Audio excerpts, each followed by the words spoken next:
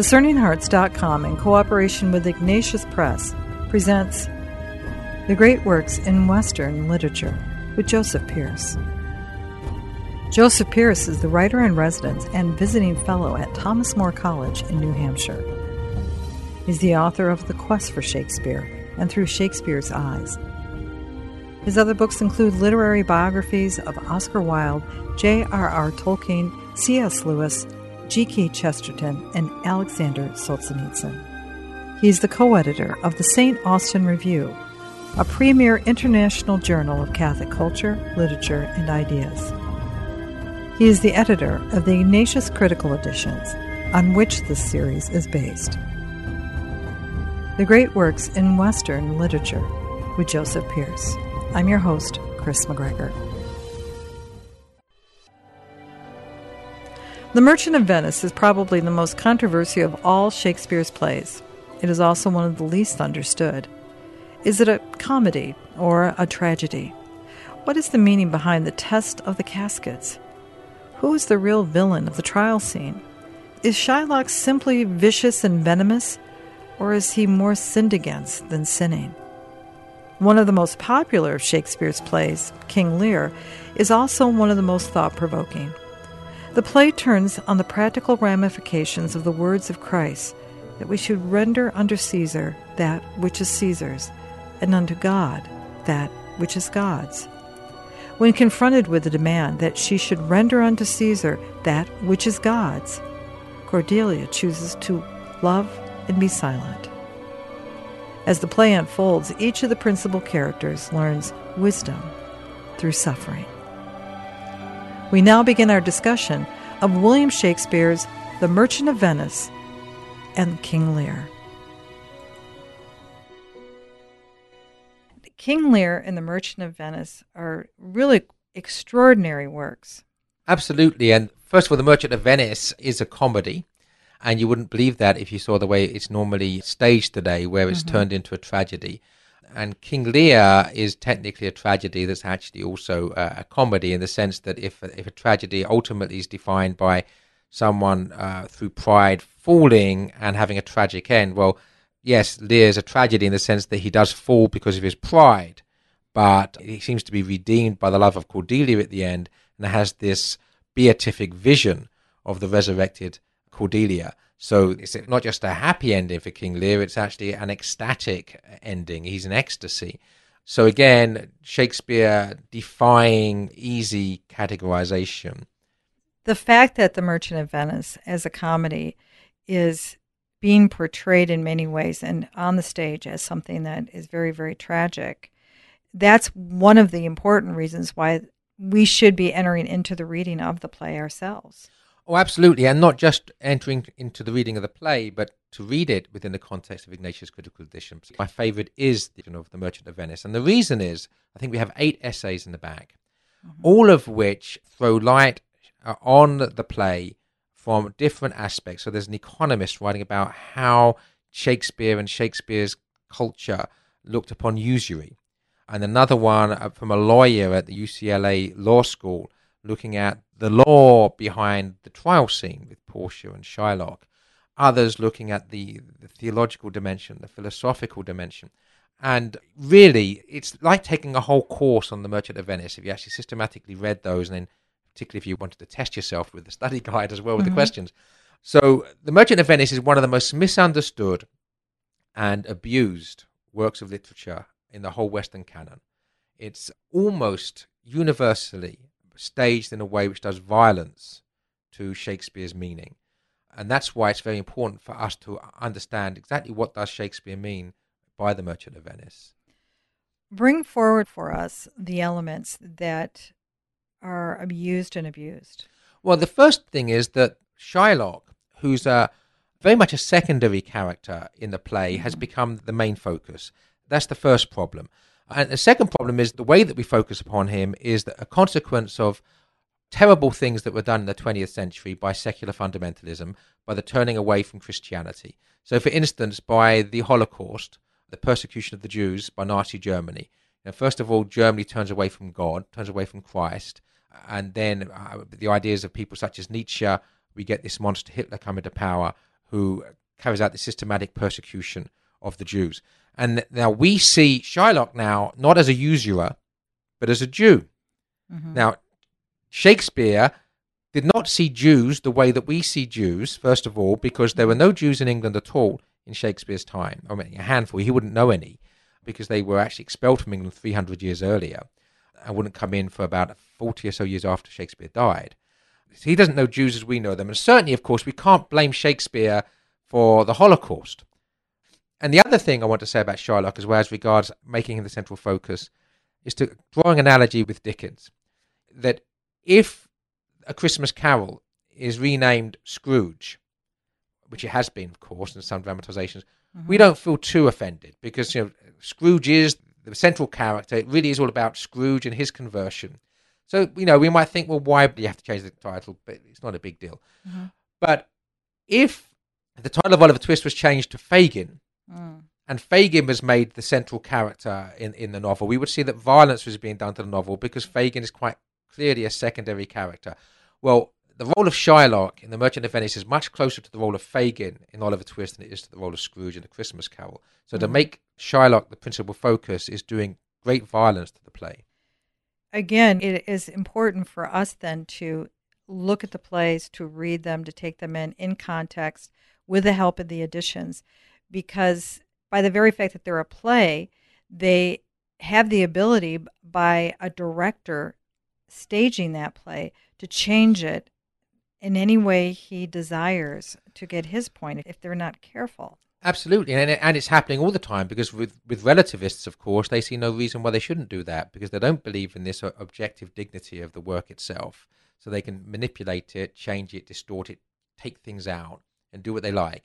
But for someone who understands the art as being incarnational, as being something which is the product of the relationship between the artist and his muse, in other words, between the artist and the grace given to him by God to use his talents to produce this wonderful thing, that needs to be seen for what it is, not even necessarily for what you want it to be, but for what it is, through the eyes of the author.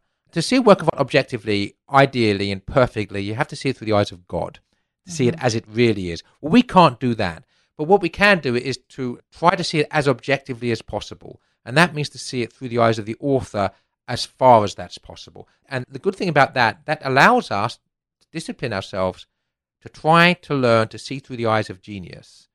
To see with Shakespeare's eyes is going to show us much more of the world than to insist on seeing Shakespeare's play through our own eyes, unassisted by Shakespeare. It's unfortunate that The Merchant of Venice has this taint of racism surrounding it because the other elements of the play that Shakespeare is trying to communicate are very valuable to today's world.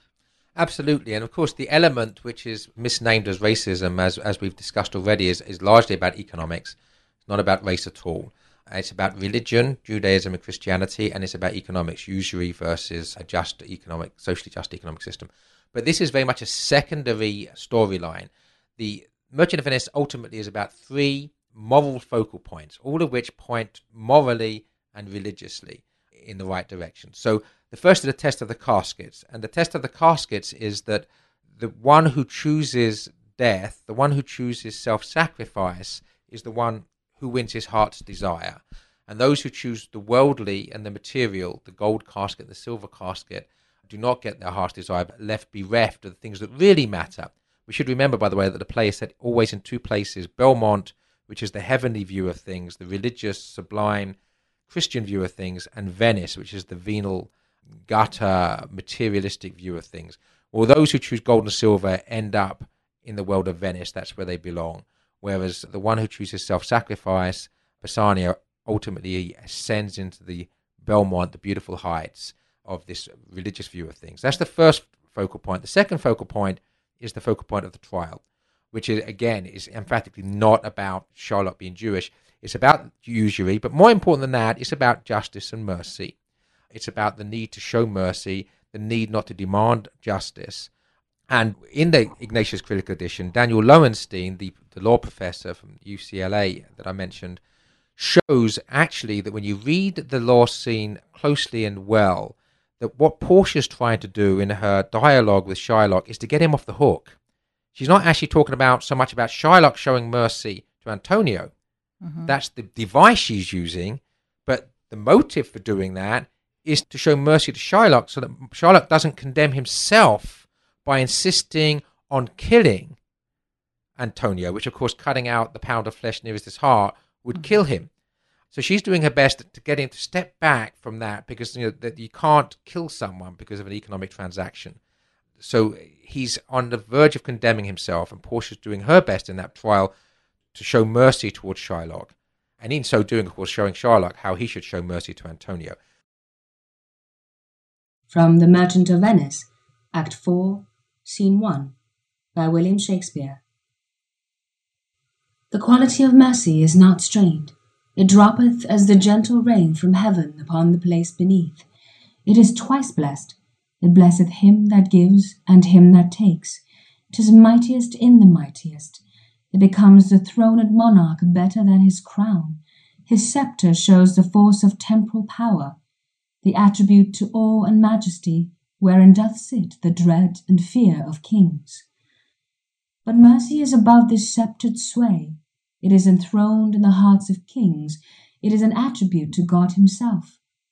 And earthly power doth then show likest gods when mercy seasons justice. Therefore, Jew, though justice be thy plea, consider this, that in the course of justice none of us should see salvation. We do pray for mercy, and that same prayer doth teach us all to render the deeds of mercy. I have spoke thus much to mitigate the justice of thy plea, which if thou follow, the strict court of Venice must needs give sentence against the merchant there. So it's about mercy and justice. And then the final focal point is the test of the rings at the end, which basically is how the oaths that we take, the casket scene, when you agree to lay down your life for your love, which Bassanio does, is something which is not meaningless. So the ring that was then given as a symbol of that laying down one's life for one's love, the symbol of marriage, is something sacrosanct and cannot be given away for any reason. So the three focal points, and ending with that one, ends with sort of lots of laughs, lots of jokes, and it ends very happily, that these three moral focal points are what the play's about. If we lose that focus, that Belmontian focus, seeing the play from the angle of Belmont, from Portia's perspective, we not understand the play at all. The role of Portia, as you said, essential if you can look through her eyes at the play. King Lear, similar in a very real way to his beautiful daughter Cordelia. Yeah, Shakespeare has this astonishing ability to give us very, very strong female characters. We discussed when we were talking about Macbeth and Hamlet, we talked about Ophelia, who's defined by her weakness, but Lady Macbeth, who's defined by her strength, but it's a demonic, satanic strength. In Merchant of Venice, King Lear, we have two really, really strong feminine characters who are defined by their sanctity. Cordelia we don't see too much of in King Lear. It's almost as if her absence is a powerful presence, because she's the good sister who's been sent into exile, as opposed to the two we see on stage who are Machiavels, or Machiavella, perhaps we should say. And she's the pure one, and at the end it's her purity that wins back King Lear to goodness and virtue, and ultimately to this beatific vision of the resurrected Cordelia. In Portia, we have this character who's witty, holy, wise, outmaneuvers all of her male adversaries in the courtroom and out, and leads all of them, with the exception of the stubborn Shylock, who seems to refuse, closer to heaven. And Belmont here, of course, is closer to heaven. That's the whole point. It's the high places. So we have this great intellect. She has some of the greatest lines in Shakespeare. I mean, the quality of mercy speech is absolutely sublime. So yes, Shakespeare does something that feminism can never do, and that is to show the strength and the beauty and the dignity and the intelligence and the wit and the wisdom and the holiness of women. They really do shine, as you pointed out, in his other works. I'm thinking of The Taming of the Shrew. That is a standout that many are familiar with, but Much Ado About Nothing. I mean, there's so many other female characters throughout this. You'd be remiss to think of just Ophelia or Juliet. Exactly. So that when people sort of say that Shakespeare, the Marxist perspective, Marxist criticism, that he's all part of the patriarchal society, he's all about male domination. Well, it quite simply isn't about male domination. I mean, The Merchant of Venice is quite clearly about the superiority of the feminine view from Belmont over the masculine shenanigans of Venice, and clearly showing that really everybody needs to understand this feminine dimension. And we should say one thing here, of course, is that at the heart of Catholicism is this true understanding of true femininity, that Christ is the bridegroom, the church is the bride. And in that capacity, all of us as Christians, male and female, are the bride of Christ. So it's not that, that men are not supposed to have a feminine side. We are all brides of Christ if we understand the ecclesiology. The church herself, of course, is the bride of Christ. So the church herself is feminine. So Shakespeare, of course, as a believing Catholic, who clearly understood his theology, was very much at home with this femininity being something which transcends gender, if you like. Portia, of course, is a character that he brings to life during the time of Queen Elizabeth. Yes, again, one thing that's very important as a subtext in The Merchant of Venice is how Portia is speaking on behalf of the English martyrs. One thing that we do show in the Ignatius Critical Edition, and I do it in more detail in my book, Through Shakespeare's Eyes, is showing how Shakespeare is alluding to the martyrdom of St. Robert Southwell, the Jesuit, whom he certainly knew, probably personally, probably as a friend, but certainly knew his work, without any doubt whatsoever. And Shakespeare is alluding to St. Robert Southwell's own poetry in The Merchant of Venice. And The Merchant of Venice was written at around the time that St. Robert Southwell was martyred, was hanged, drawn, and quartered for his Catholic faith. So again, we see echoes of this. First of all, in the test of the caskets, what do we do for our love? Now, for a Jesuit priest, of course, he's in the persona Christi, lays down his life for his bride, for the church. He passes the test of the caskets, doesn't choose gold or silver, he chooses the lead of the coffin. And then in the trial scene, Portia is perhaps even partially addressing Queen Elizabeth, about the quality of mercy. How can you be condemning these priests to death for the practice of their religion? Surely you need to be showing mercy over justice. And of course, the justice is itself unjust. And then, of course, the test of the rings at the end, because, ultimately fidelity unto death to our bride. In Catholic ecclesiology, and Shakespeare uses this all the time, that the bride and bridegroom always resonates with Christ and the church. And he does the same thing in King Lear, where King Lear, in his sort of agony in the garden speech, has lots of allusions to Christ's suffering in the agony of the garden, including the allusion to bride and bridegroom for Christ and church. King Lear is written during the reign of King James. Is Shakespeare attempting to make some allusions to his monarchy? Absolutely. King James I famously was an advocate of the idea of the divine right of kings, that basically the king can do what he likes. And what we see, of course, in King Lear is this playing out of this Machiavellian philosophy. First of all, Lear himself reneges on his duties as kingship, because the whole point about the divine right of kings is not about my duty to you, it's about your duty to me, because I am the king. Well, King Lear starts with that, saying, well, I'm going to renege on my duties to my people. I'm going to just basically abdicate my throne. And you have to show me how much you love me. And of course, love then is as a material thing. The Machiavels, again, his two deceitful daughters, lie to him about how much they love him. The true daughter refuses to lie. Now, Cordelia here is in exactly the same position as St. Robert Southwell, that we've just mentioned, or even more famously, St. Thomas More. That when the king, King Henry VIII, now King James I, is demanding that he, as the head of the church, demands absolute allegiance in matters of religion. And, of course, Thomas More famously said, I am the king's good servant, but God's first. Or Cordelia says, I will give unto you all that love which is right fit. I will love you as my father. I cannot love you as I would love my husband, for instance. And again, husband, wife, bridegroom, bride. So exactly the same thing, that a Catholic cannot give all of his love to the king. He can only give that aspect of his love to the king which is rightfully belongs to the king, that which is purely secular and political, not that which is religious and divine. So Cordelia really is in the place of the martyr who's forced into exile by loving and being silent, by refusing to play the king's game, by saying that they love him more than anything else. From King Lear, Act 2, Scene 4. Oh, reason not the need. Our basest beggars are in the poorest thing superfluous. Allow not nature more than nature needs. Man's life is cheap as beasts.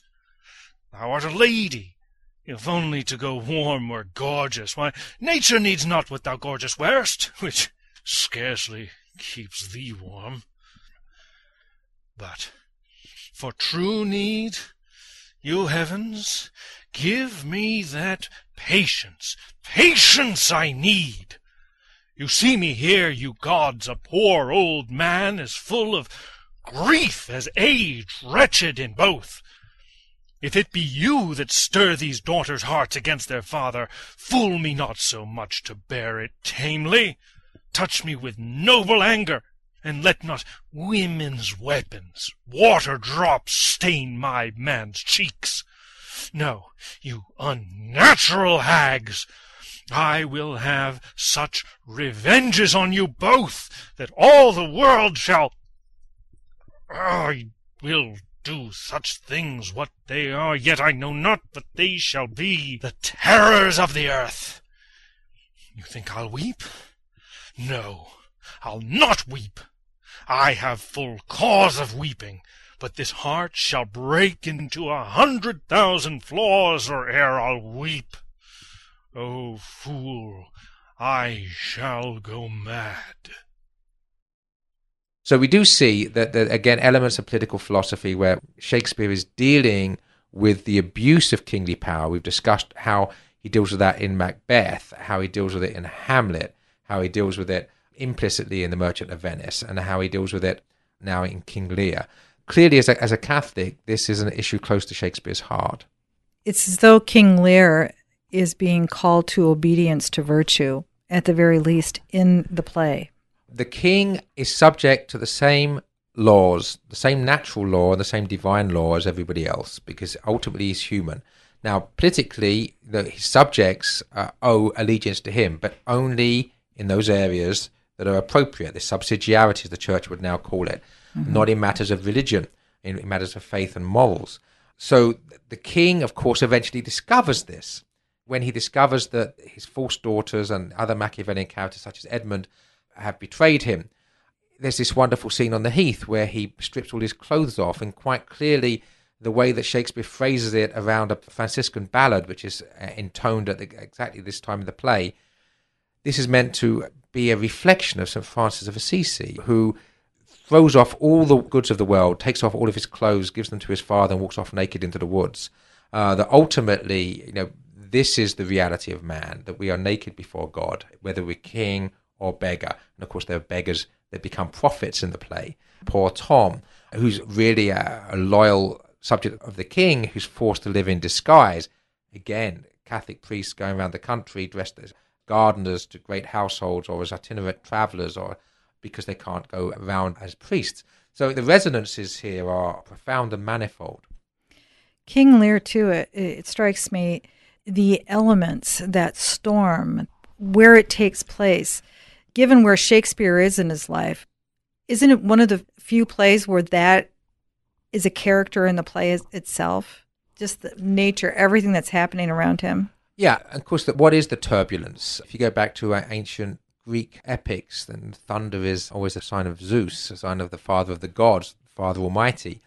So the storm can be seen, I think, on both levels, as good people, virtuous people being the victims of injustice, Machiavellian intrigue, whether it be in the play or beyond the play in Shakespeare's own time.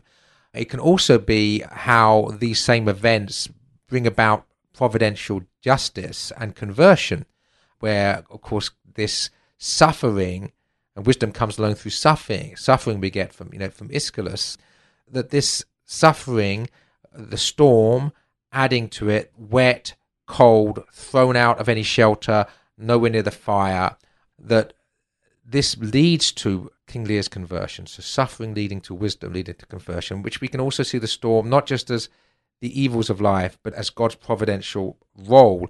And of course, God ultimately does work even through the evil of injustice to bring about good. And this, I think, is what we see here, that the storm itself is indicative of the divine. It's bigger than him. Exactly. I mean, human pride being put in its place, literally. Once he submits and he lets go, the suffering is looked upon as a blessing. Well, absolutely. And his words, I mean, as he strips his clothes off at this point of Franciscan-like conversion, off you lendings, as if all of our material possessions, even the very clothes on our back, are lent to us. They're not ours.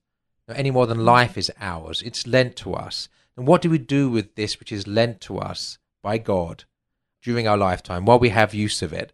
So here now, from the beginning of the play where Lear thinks that he owns the kingdom, now he doesn't even think he owns his own clothes. They're lent to him. And it's of course from that moment of wisdom that we see Lear emerging slowly but surely through his agony in the garden that comes later in the play to this beatific vision at the end, that he is indeed redeemed by that moment of humility and that moment of conversion. The ultimate solution to pride is humility. Not the ultimate, it's the only solution. You know, that the sin of Satan was the sin of pride. The sin of Adam and Eve was the sin of pride. The incarnation of God was the virtue of humility.